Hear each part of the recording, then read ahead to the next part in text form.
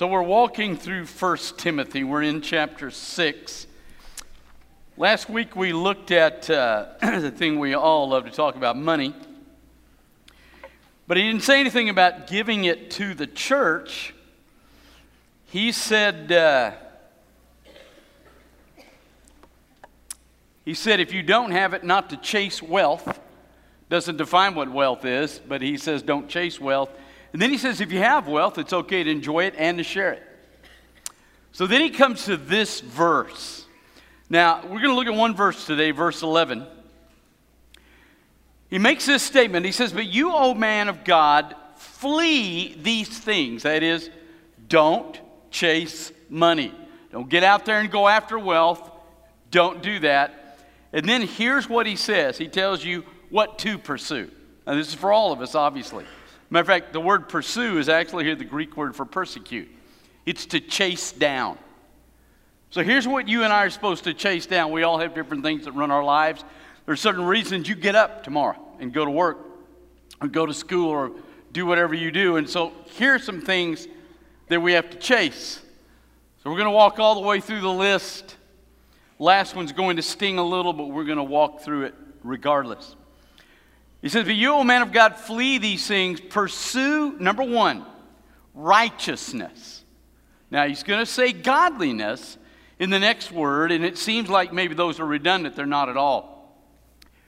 The reason you go to heaven after you meet Jesus, when the Holy Spirit tells you that you're a sinner, Jesus is not, and you accept his blood as a payment for your sin, then there are two things that happen in your life instantaneously that are the reason you go to heaven. Number one, all the bad stuff in your life that's recorded is washed away. It's gone in the blood of Jesus. And the really cool thing about that, you can't re-smudge it. No matter what you do, his blood is there every single day, so you can't ever smudge it again. There's never going to be anything bad on there that you do because the blood of Jesus holds you free until the day you die. So you don't see any smudging. What you do see, though, is up here, righteousness. You see the righteous deeds that Jesus did and the things that he was tempted to do and didn't do. Those things are up here and they are now given to you. So you have two things when you come to Christ.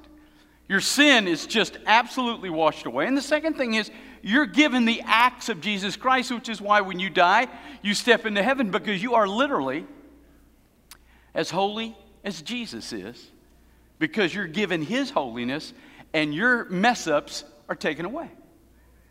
He says, chase, here's the first thing, righteousness. So I chase those things that are now in my account. I chase after them. I want to grab them. And I don't want them just in my account. I want them now in my life. I want to be able to act as Jesus did, and I want to stay away from the things Jesus stayed away from. So I want the acts that have been given him to put on my account. I want to chase them and pull them down in my life. There's the first thing. Then he uses the second word. He says, chase godliness. Okay, we've mentioned this word how many times? 1 Timothy. Eusebion. It is a Greek word that means, now I want to make this really clear today. What it's not and what it is. It is a Greek word that means I revere God. In fact, it was used in pagan religions. That you revere this God so much that you embrace what he values and you stay away from what he devalues. What repulses the Father repulses us. What he believes in honoring, we honor. If I reverence him enough. Now that's what you chase. Now I want you to listen to me carefully. You don't chase the story. You chase the Savior. If I'm an atheist or an agnostic or just nominal person, right? The story in the Bible is a good story. There's a God. He loves me. He put his son on the cross. He's made the payment for my sin. I don't have to do anything to be saved. He gives me his salvation in the grace of Jesus Christ. What a great story. But you're not being godly. The attitude of godliness is not in you if you're motivated by the story. If you're not motivated in a way that it alters your life, then you're not godly. We got a ton of people that can go sing, cry, great tears, because again, the story's touching. I mean, I have trouble at the end of Homeward Bound when the dog comes over the hill. That's shameful to admit, but there you go. We get moved by certain stories, and really the story of the New Testament's a great story. So it's understandable how we can weep and cry when we hear and we sing about it, and Steve leads us well, and we're caught up in the story. Then when we go out and we sleep with our boyfriend, or we go out and we lie, we go out and we cheat, we go out and we're bitter, and we hate people, and we don't forgive, and we don't love, and we don't value, then I'm caught up in the story, not the Savior. Godliness.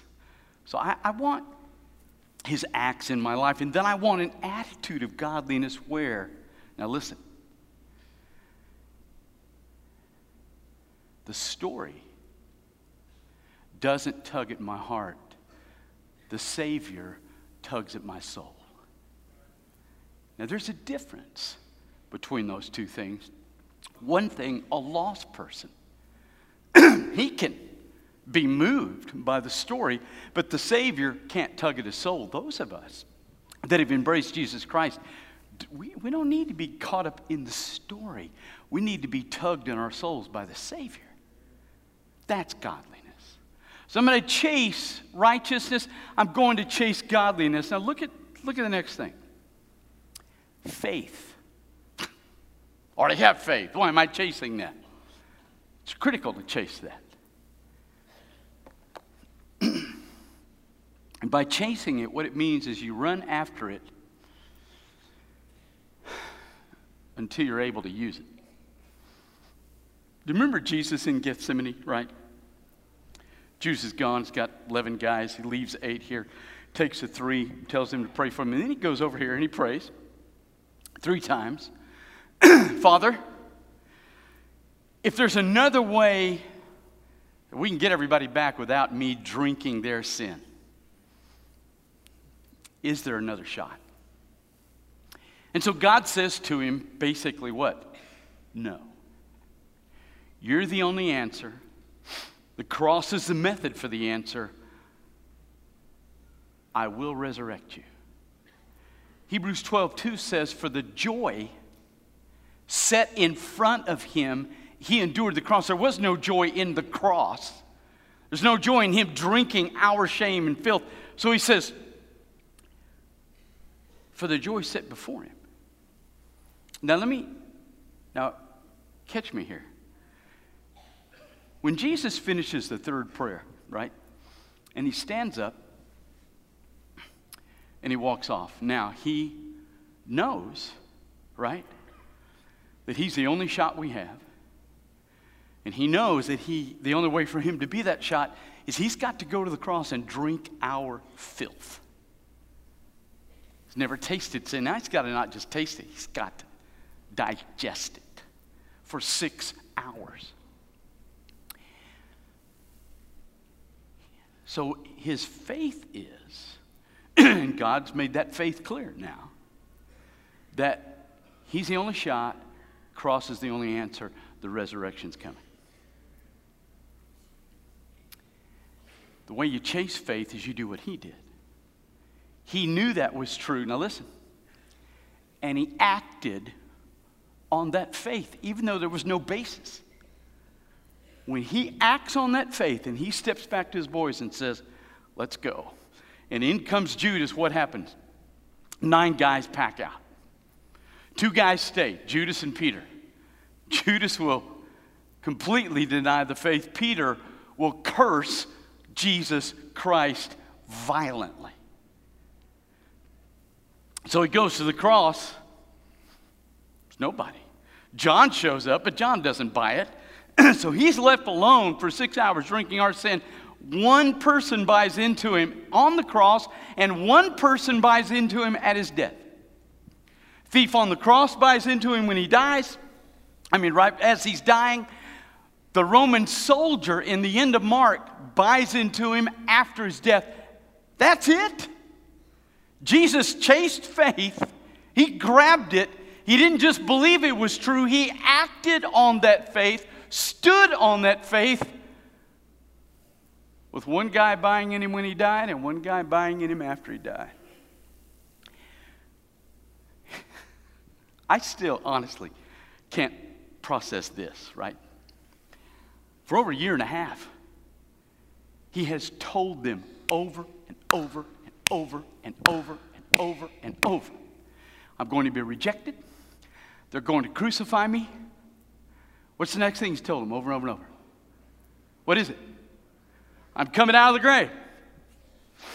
So when he comes out of the grave, any of these guys there? Nobody. You would think at least one of them would have gone, let's take a shot. It's 5:30 in the morning, maybe he's coming. Nobody's there because they don't buy it.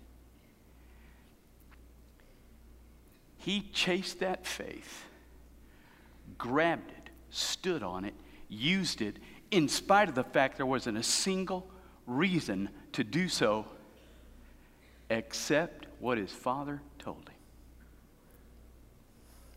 There are times in your life when that's it. I had a friend call me this week, pastor friend.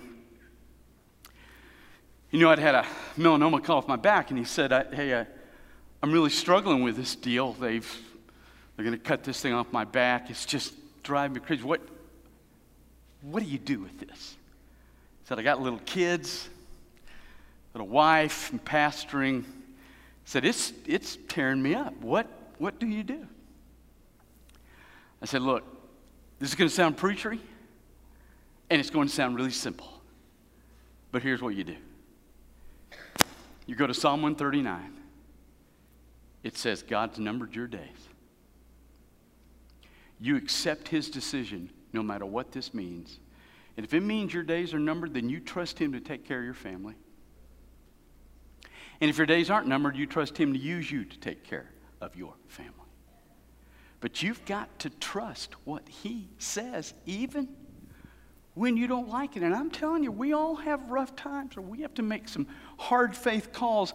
We have to chase that to the place where we pull it into our life even when we have no reason to buy into it except what he said. So we chase faith. We chase love. He doesn't use philia. We don't chase feeling good. We don't look at things to try to feel good. He chooses agape here.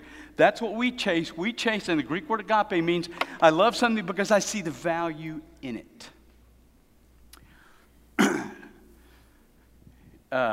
Ed Wren and Sherry were on vacation last week, and it's amazing that we didn't hear Ed's name at this deal. So I'm just saying that's the hand of God right there. But Ed and Sherry were at a Trump-supporting rally. They had the bikers there that were doing the protection. And Ed said, he looked at Sherry and said, oh man. And he said, coming around the corner were some Black Lives Matter supporters. So you got Trump supporters, Black Lives Matter supporters. A&M, Texas. Baylor, whoever. So, not going to be good, right? So sure enough, Black Lives Matter guys start walking up, and the guy running kind of the deal looks out and he says, hey, let's do what they wouldn't do for us.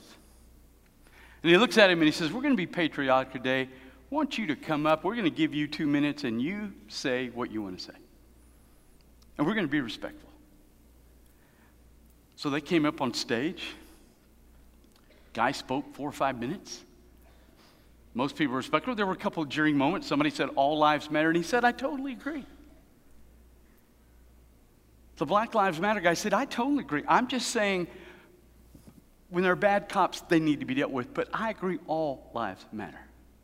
When it was over, I mean, not necessarily anybody changed each other's mind. They didn't necessarily feel good about each other. But when it was over, the Black Lives Matter guy went down, and people were taking photos of their children with him, and families taking photos of each other. Nobody's mad.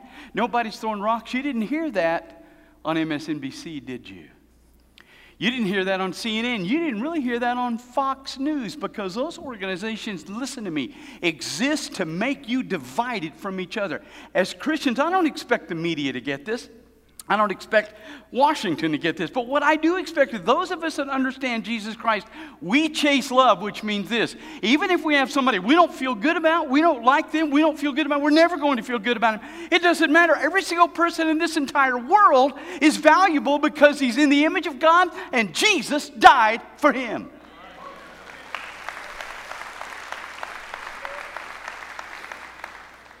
So we're going to chase that. I don't care if you feel good about somebody. You think, those of you married, do you feel good about each other every day? Oh, we've never had a fight. Oh, right. And you've never lied. So at any rate, we're going to chase not what we like, but we're going to chase the value in everybody we know. Then we're going to chase endurance. We're going to stay with this.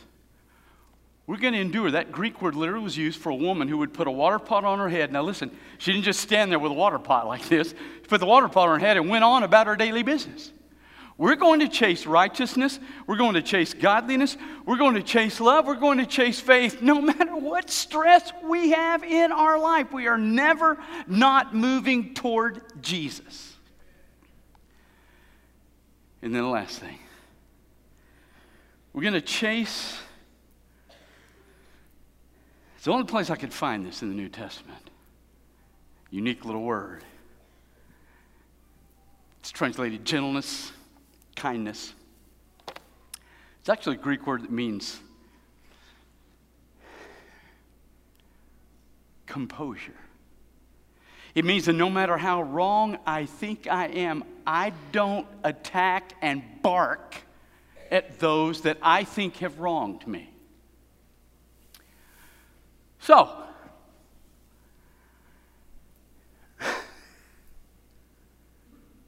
when you get on Facebook and you bark, because that's the greatest coward's place in the universe, by the way. You can be a coward and bark at anybody on Facebook. But when you get on there and bark because you're not being gentle and kind and you're not chasing that, then you damage the cause of Christ. Let me give you what I think is the perfect example here. Now, I love you, Aggies. Careful, I'm not done. I love you, Aggies. But I've been here 31 years, and when I first came here, you didn't boo at football games, and now you do. We become barkers. If you struggle with Coach Sumlin, and you're at home and you're watching a game and you go, I can't believe he ran the ball instead of passing. Okay. You're at home, fine. You're with some friends, fine. But if you're chasing composed kindness, then you don't get on Facebook and bust Coach Sumlin and hide behind your little posting.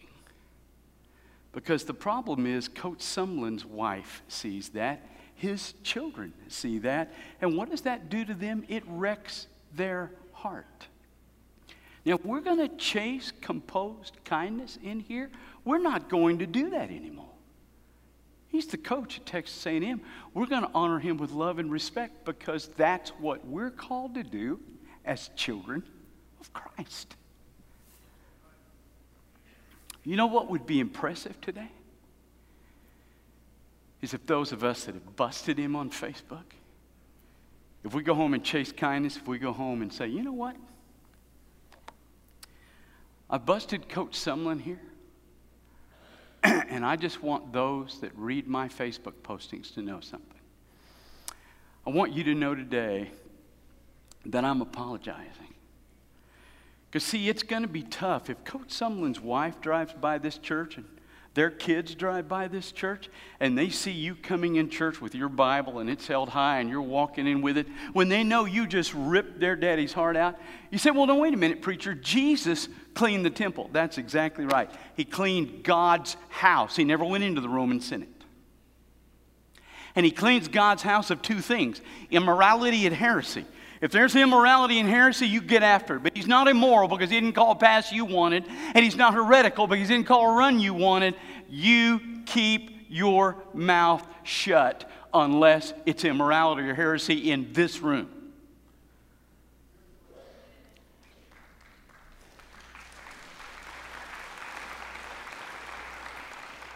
So if we're going to chase kindness, here's what we're going to do. We're going to go home today. And you're going to post on Facebook, I busted Coach Sumlin, and I want to apologize for doing that to him and his family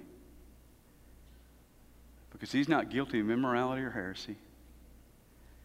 And I'm not going to bust him and bark at him anymore. I'm going to chase righteousness, godliness, faith, love, endurance, and kindness. Because being a child of Jesus Christ is more important than being a fan of Texas A&M.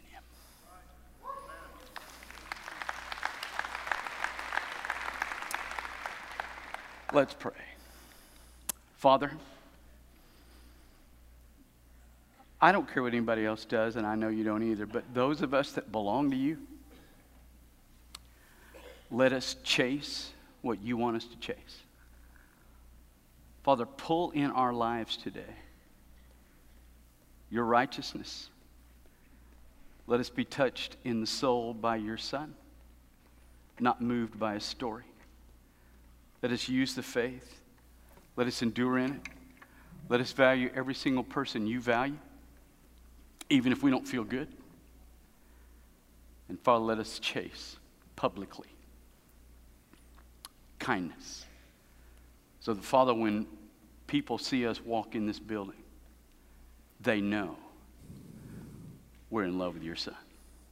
Drive that into every heart in this room.